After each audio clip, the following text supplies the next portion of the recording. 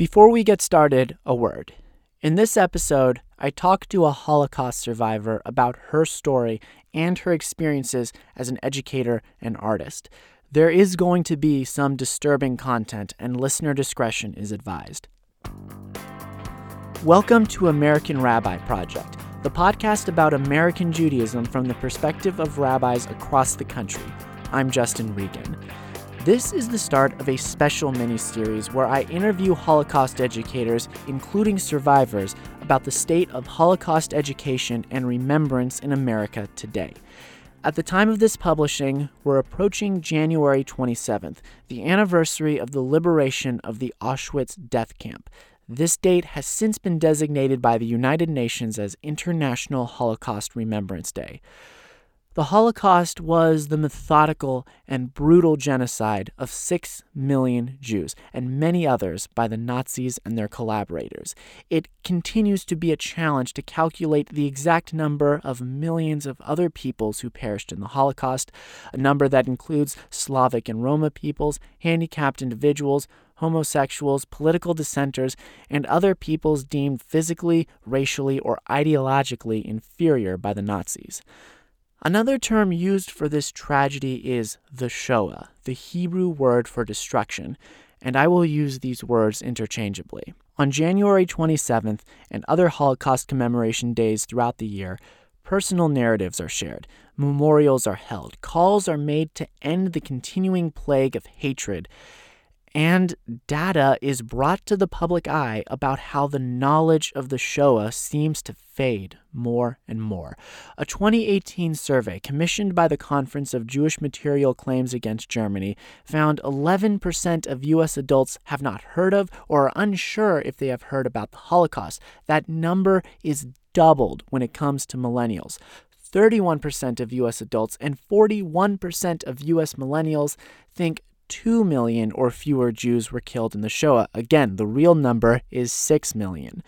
A 2014 survey by the Anti-Defamation League found a little over half the world's population has heard of the Shoah, and a third say it has not been accurately portrayed by history.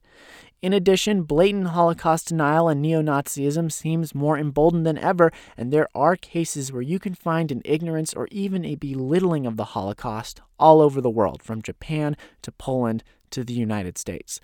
This is why I chose to do this mini-series, to ask those who educate the world about the Shoah on how we can reach people with the right messages to counter ignorance, hatred, fading memories, and apathy, to help newer generations stay firmly connected to the horrors and lessons of the past. Today, we'll hear from a lady who has made these connections. She's done it through her personal narrative and her personal art. Ms. Strobel weaves history. I'm Trudy Strobel, a child survivor of the Holocaust, an embroiderer, and an artist of Judaic art. Trudy Strobel is one of those people who lights up whenever she greets anybody, be it a longtime friend, a student in a classroom, or a stranger with a recorder. It's like she sees the beautiful energy in each person, and it brings out hers. That's the feeling I got when I met her at her house in San Marino, California. Her living room and dining room is filled with SoCal sunshine, friendly blue colors, and some of her art. This artwork has been gaining more and more exposure as she has recently been the subject of various writings and even a short movie. She has a traveling exhibit currently on display, and a book about her life is coming out in April called Stitched and Sewn, The Life-Saving Art of Holocaust Survivor Trudy Strobel by Jody Savin. Right now, I'm busy working on a piece on Jerusalem. I was there 2 years ago, and came back, I must do a piece of Jerusalem. Now I'm home, and I think, how can you make another piece of Jerusalem? Thousands of pictures have been taken and paintings drawn through the centuries. So I did come up with an idea, and I'm working on it, and I'm very pleased about it. Strobel's craft is embroidery, sewing various materials onto fabric, and her work is stunning. She's done portraits and images of smiling family members, serious music composers, and charismatic Jewish women from the Bible and modern-day history. There's Judaica art with chirping birds, flowing Hebrew letters, and plenty of pomegranates. Much of her art tells a story, and there are some very dark moments. In one piece, Nazis burn books outside of a vandalized storefront, a reference to Kristallnacht, or the Night of Broken Glass, often referred to as the prelude or even the start of the Holocaust in November of 1938. Another tapestry shows Jews being loaded onto train cars, and another has, among other things, a skeleton staring at you from inside an oven. For Strobel, her story of horror and survival is fundamental to her sewing, and sewing was and is fundamental to her survival. The Nazis came in 1942, and they knocked on the door, and whatever you have, you take with you, on food and clothing. And I, myself, was only worried about one thing, and that was my Papa doll. Strobel was 4 when the Nazis came for her and her mother. She grew up in Ukraine, then part of the Soviet Union, and her dad was sent to Siberia before she was born. But before he was detained, he bought a doll for his unborn daughter, and for Strobel, it was her connection to the father she never knew. We were told to go on a wagon. These wagons were pulled by horses, and the Nazis also had trucks and jeeps and their military whatever equipment they had, but our things were put on this wagon with horses. It took a very long time for us. We didn't even know where we were going till towards the end. It was Lodz, Poland, and one of the Nazi Gestapo guards, whatever their titles would be, he tore my doll away from me. And I was very affected by that. I cried. Mama said, "Shah, quiet, don't cry." She was worried something else would happen to me. I still think about that when I say it. Many victims of the Holocaust were killed as soon as the Nazis invaded an area. Others were forced to a camp or a ghetto.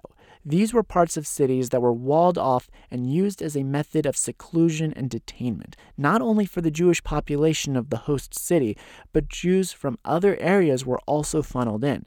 Strobel and her mother were sent to the ghetto in Lodz, Poland. And so we get to Lodz. There we had to go through an Entlausung, taking off the lice. That's what the name is. And we were herded into a large room, mothers and children. I don't know what happened to us.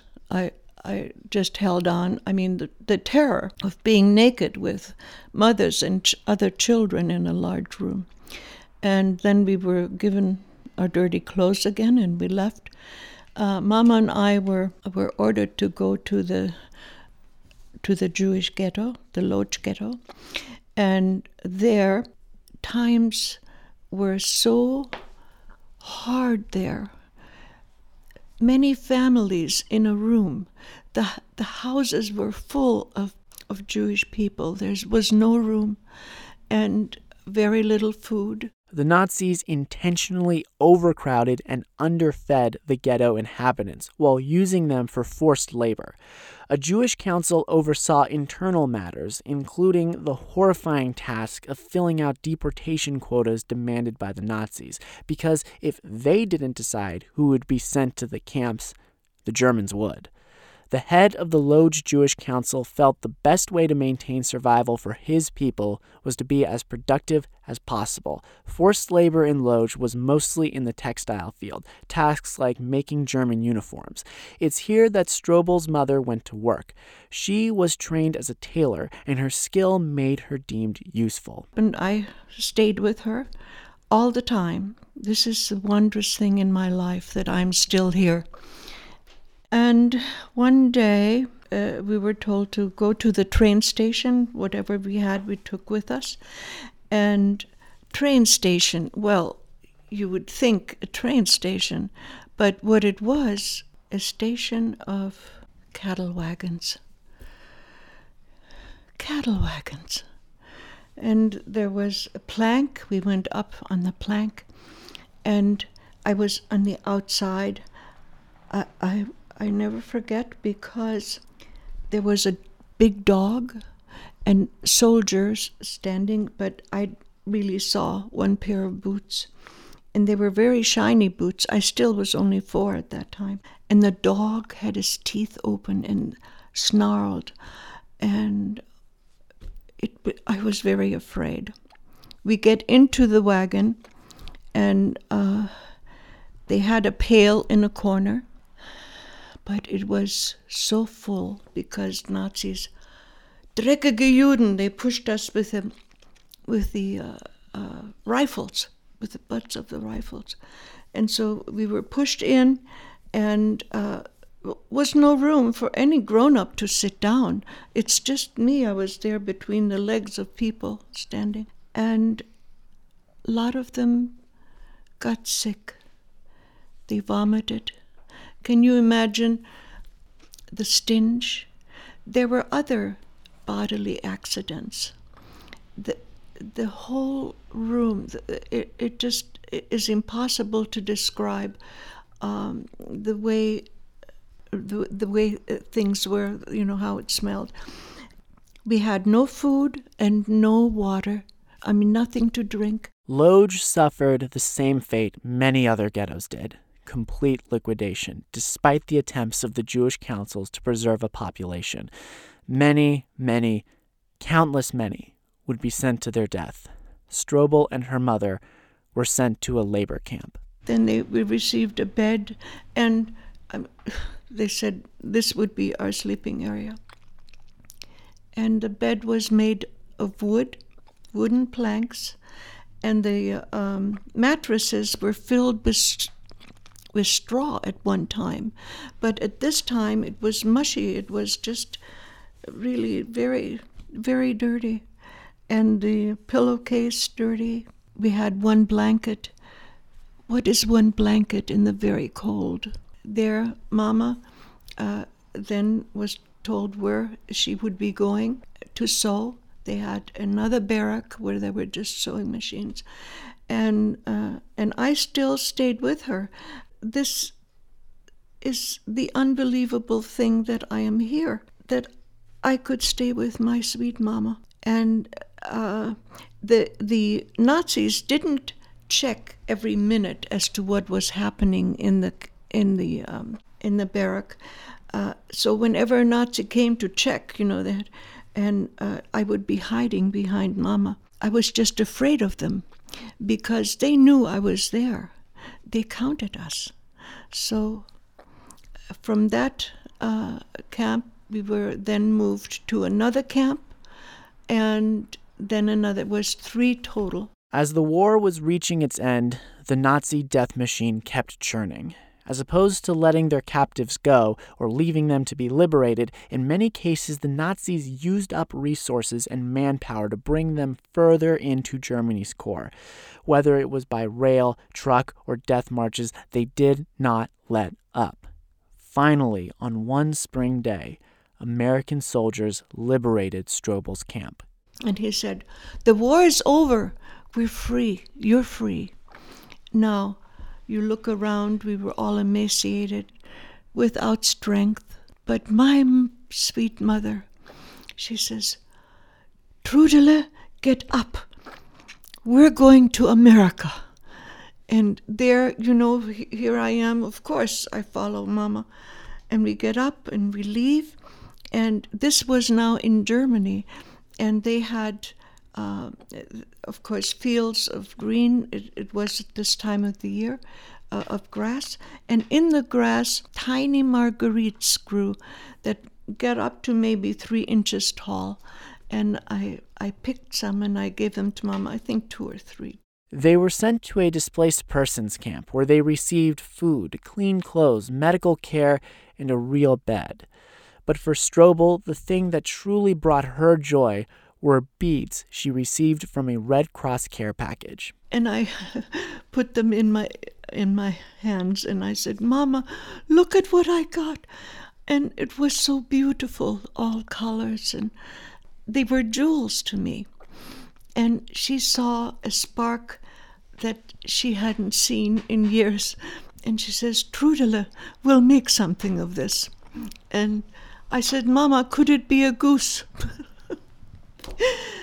So she found a picture of a flying goose, and she transferred it on parchment paper. And then she took a piece of her skirt from Russia and tore it off, and then taught me how to attach beads to the goose so everything would be done in a very strong way, so you can't just, suddenly a bead will come off.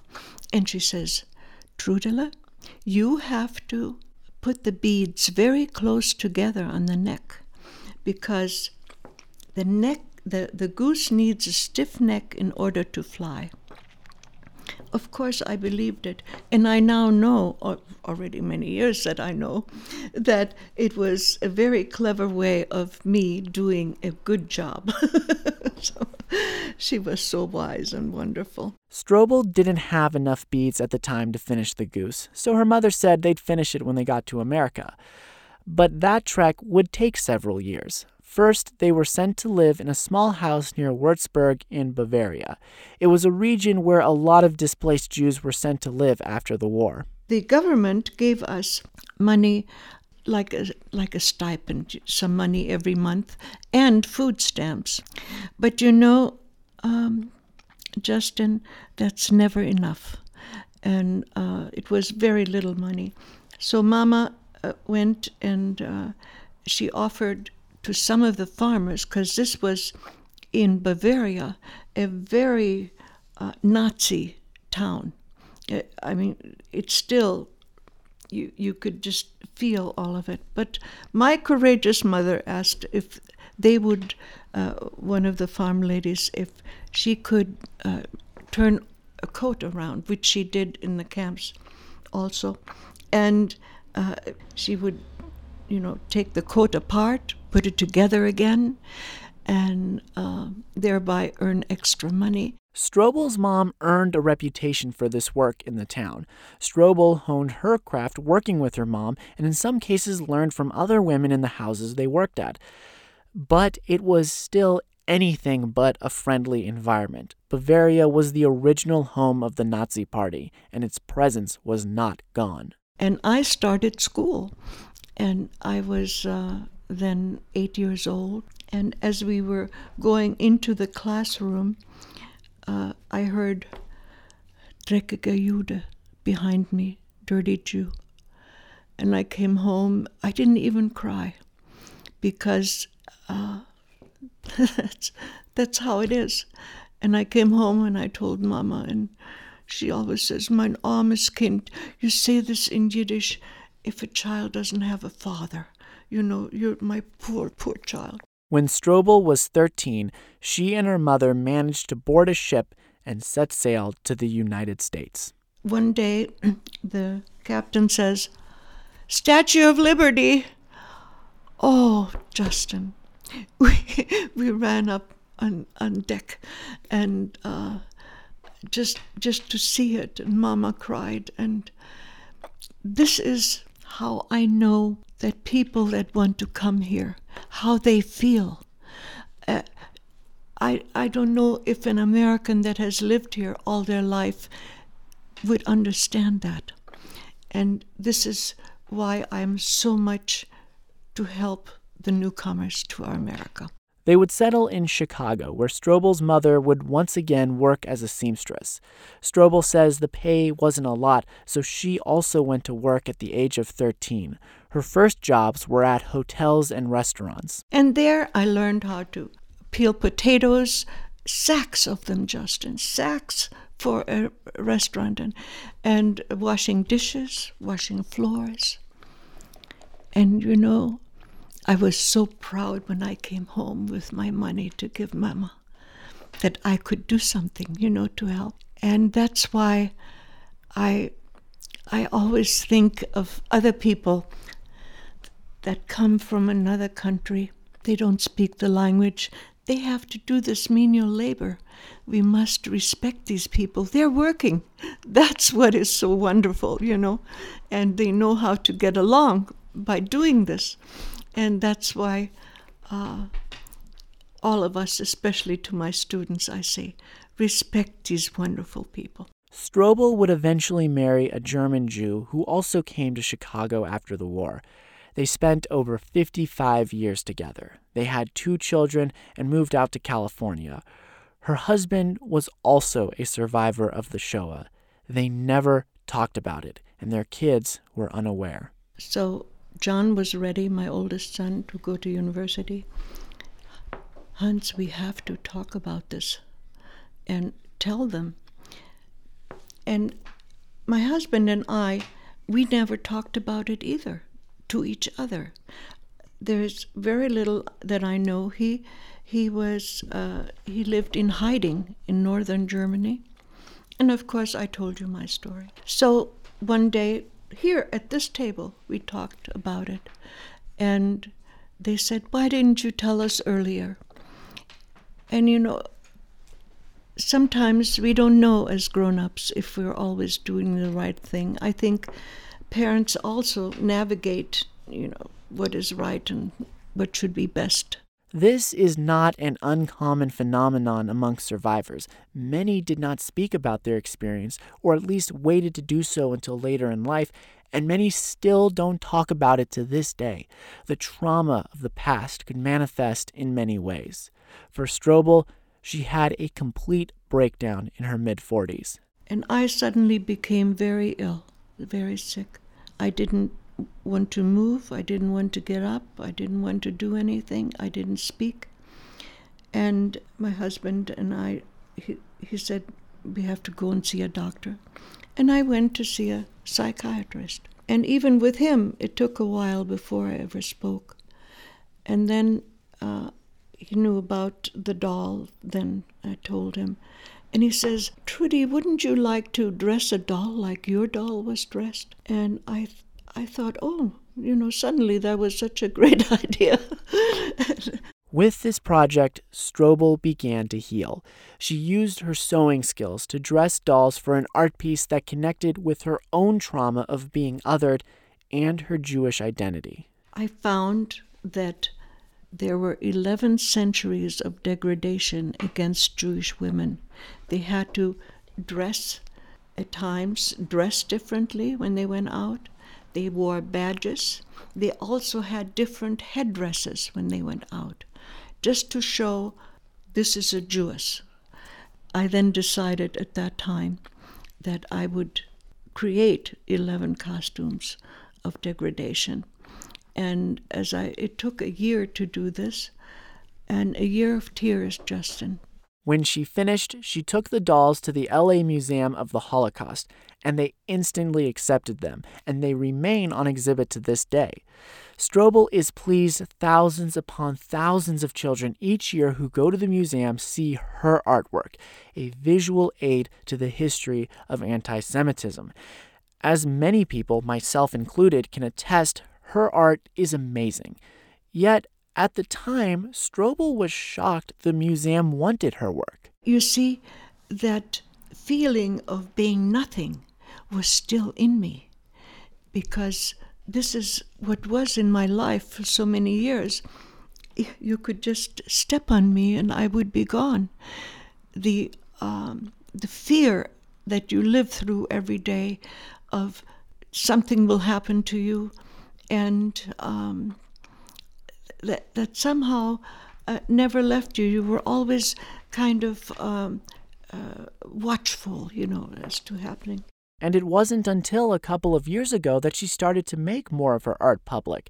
thanks to the encouragement of a young girl, Maya Savin Miller, who met Strobel during a bat mitzvah project.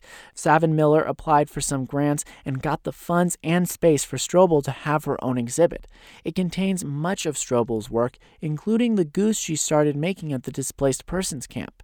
It's not just an exhibit of art, but a visual teaching tool for the Holocaust. She has several pieces in that style, including one mural depicting the Shoah in all its horror. And there I show the movement of our people going in and ending up in the picture as being just bones down. And then I included rabbis digging their own graves. Now, I did not witness this, but this is historically that has to be in there. Everything else is my memory. And then I show the furnace in it, and bodies, the smoke, smoking clouds of 6 million that were killed. And in the center, I have a Jewess, and she seems, she has hope. She says, "Unter deine weiße Stern, under your white stars, stretch to me your pure hand, so my tears can rest in your hand." How beautiful is that? And that is the hope in that picture. Embroidery is remarkable because designs are done one stitch at a time. There is no such thing as a broad brushstroke or molding chunks of clay. Every action is minute. So I asked Strobel how was she able to spend many years constantly focusing on a tapestry that illustrates such slaughter. I had to do this. I didn't know why.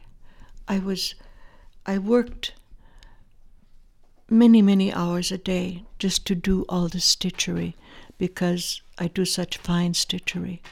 Justin, I had to complete this to show what happened to me, what should never happen again. And that's why I was pushed. Somebody pushed me, my dear. I don't know. Strobel once waited until her children were nearing adulthood to privately share with them her story. Now she tells it to the world, especially students. But when I talk to students when they come to the museum, they sit there, they listen to every word, and they're so touched, and they're learning, and I teach them that 6 million people of such a small population of Jews. It was devastating. This must never happen again. This is my message to these wonderful students. And in the meantime, they had seen the museum, and they really understood what I was talking about. When they've seen the museum and they listen to my story, they connect with the things that are happening. And so as we're continuing to do this, these are students that never hear a Jewish word in your life. And they're now learning about it. They'll never forget it. I don't care how old they will be. Something will stick in their mind. And I always tell them to be watchful. Someday you'll vote. Use your mind. Use the right direction, because you don't want any kind of dictatorship that somebody tells you you can't be a Catholic, you can't be a Jew anymore, and then that is what follows. Then you get, the things with Hitler happened. As Strobel's artwork tours around the country, acts of anti-Semitism and racism in the United States continue to climb. When it comes to dealing with the persistent plague that is hatred, Strobel says it's important people exercise respect. If we have respect and feeling for another human being, nothing can happen like this again. And yet, even today, our country is so divided with so much hate, because there's always going to be hate coming up, and where are they going to get it to be blamed? Is the Jews. And it is happening today again. We get murdered, and our synagogues get burned in the world. Do you know that I'm very afraid? And I've talked to other survivors that are my age. We're all that age. And we are very concerned. And somehow America, I don't think, is involved that much. Really, the average person, they can't even think. I think a lot of people, especially the students I speak with, their families, they never heard of it before, and others have, but it still is there. We don't even know about it. And that's why we must continue to write, talk, and advance the idea not to hate and to respect. Trudy Strobel certainly does her part to advance these ideas. She enlightens through her words, her sewing, and her kind energy. She's a survivor and an educator. And like all other educators I talked to for this project, I asked Strobel, if there's only one thing people take away from your lesson, what do you want it to be? Never again. Never again should this happen to any one of us. Because of ethnicity or religion, to be incarcerated, murdered for years. Never again. What you believe, you have a perfect right as a human being to believe it. And there I include all religions. Strobel's art is currently on display at the Armory Center for the Arts in Pasadena, California through March 1st, 2020. Her book, Stitched and Sewn, The Life-Saving Art of Holocaust Survivor Trudy Strobel by Jody Savin, is coming out this April.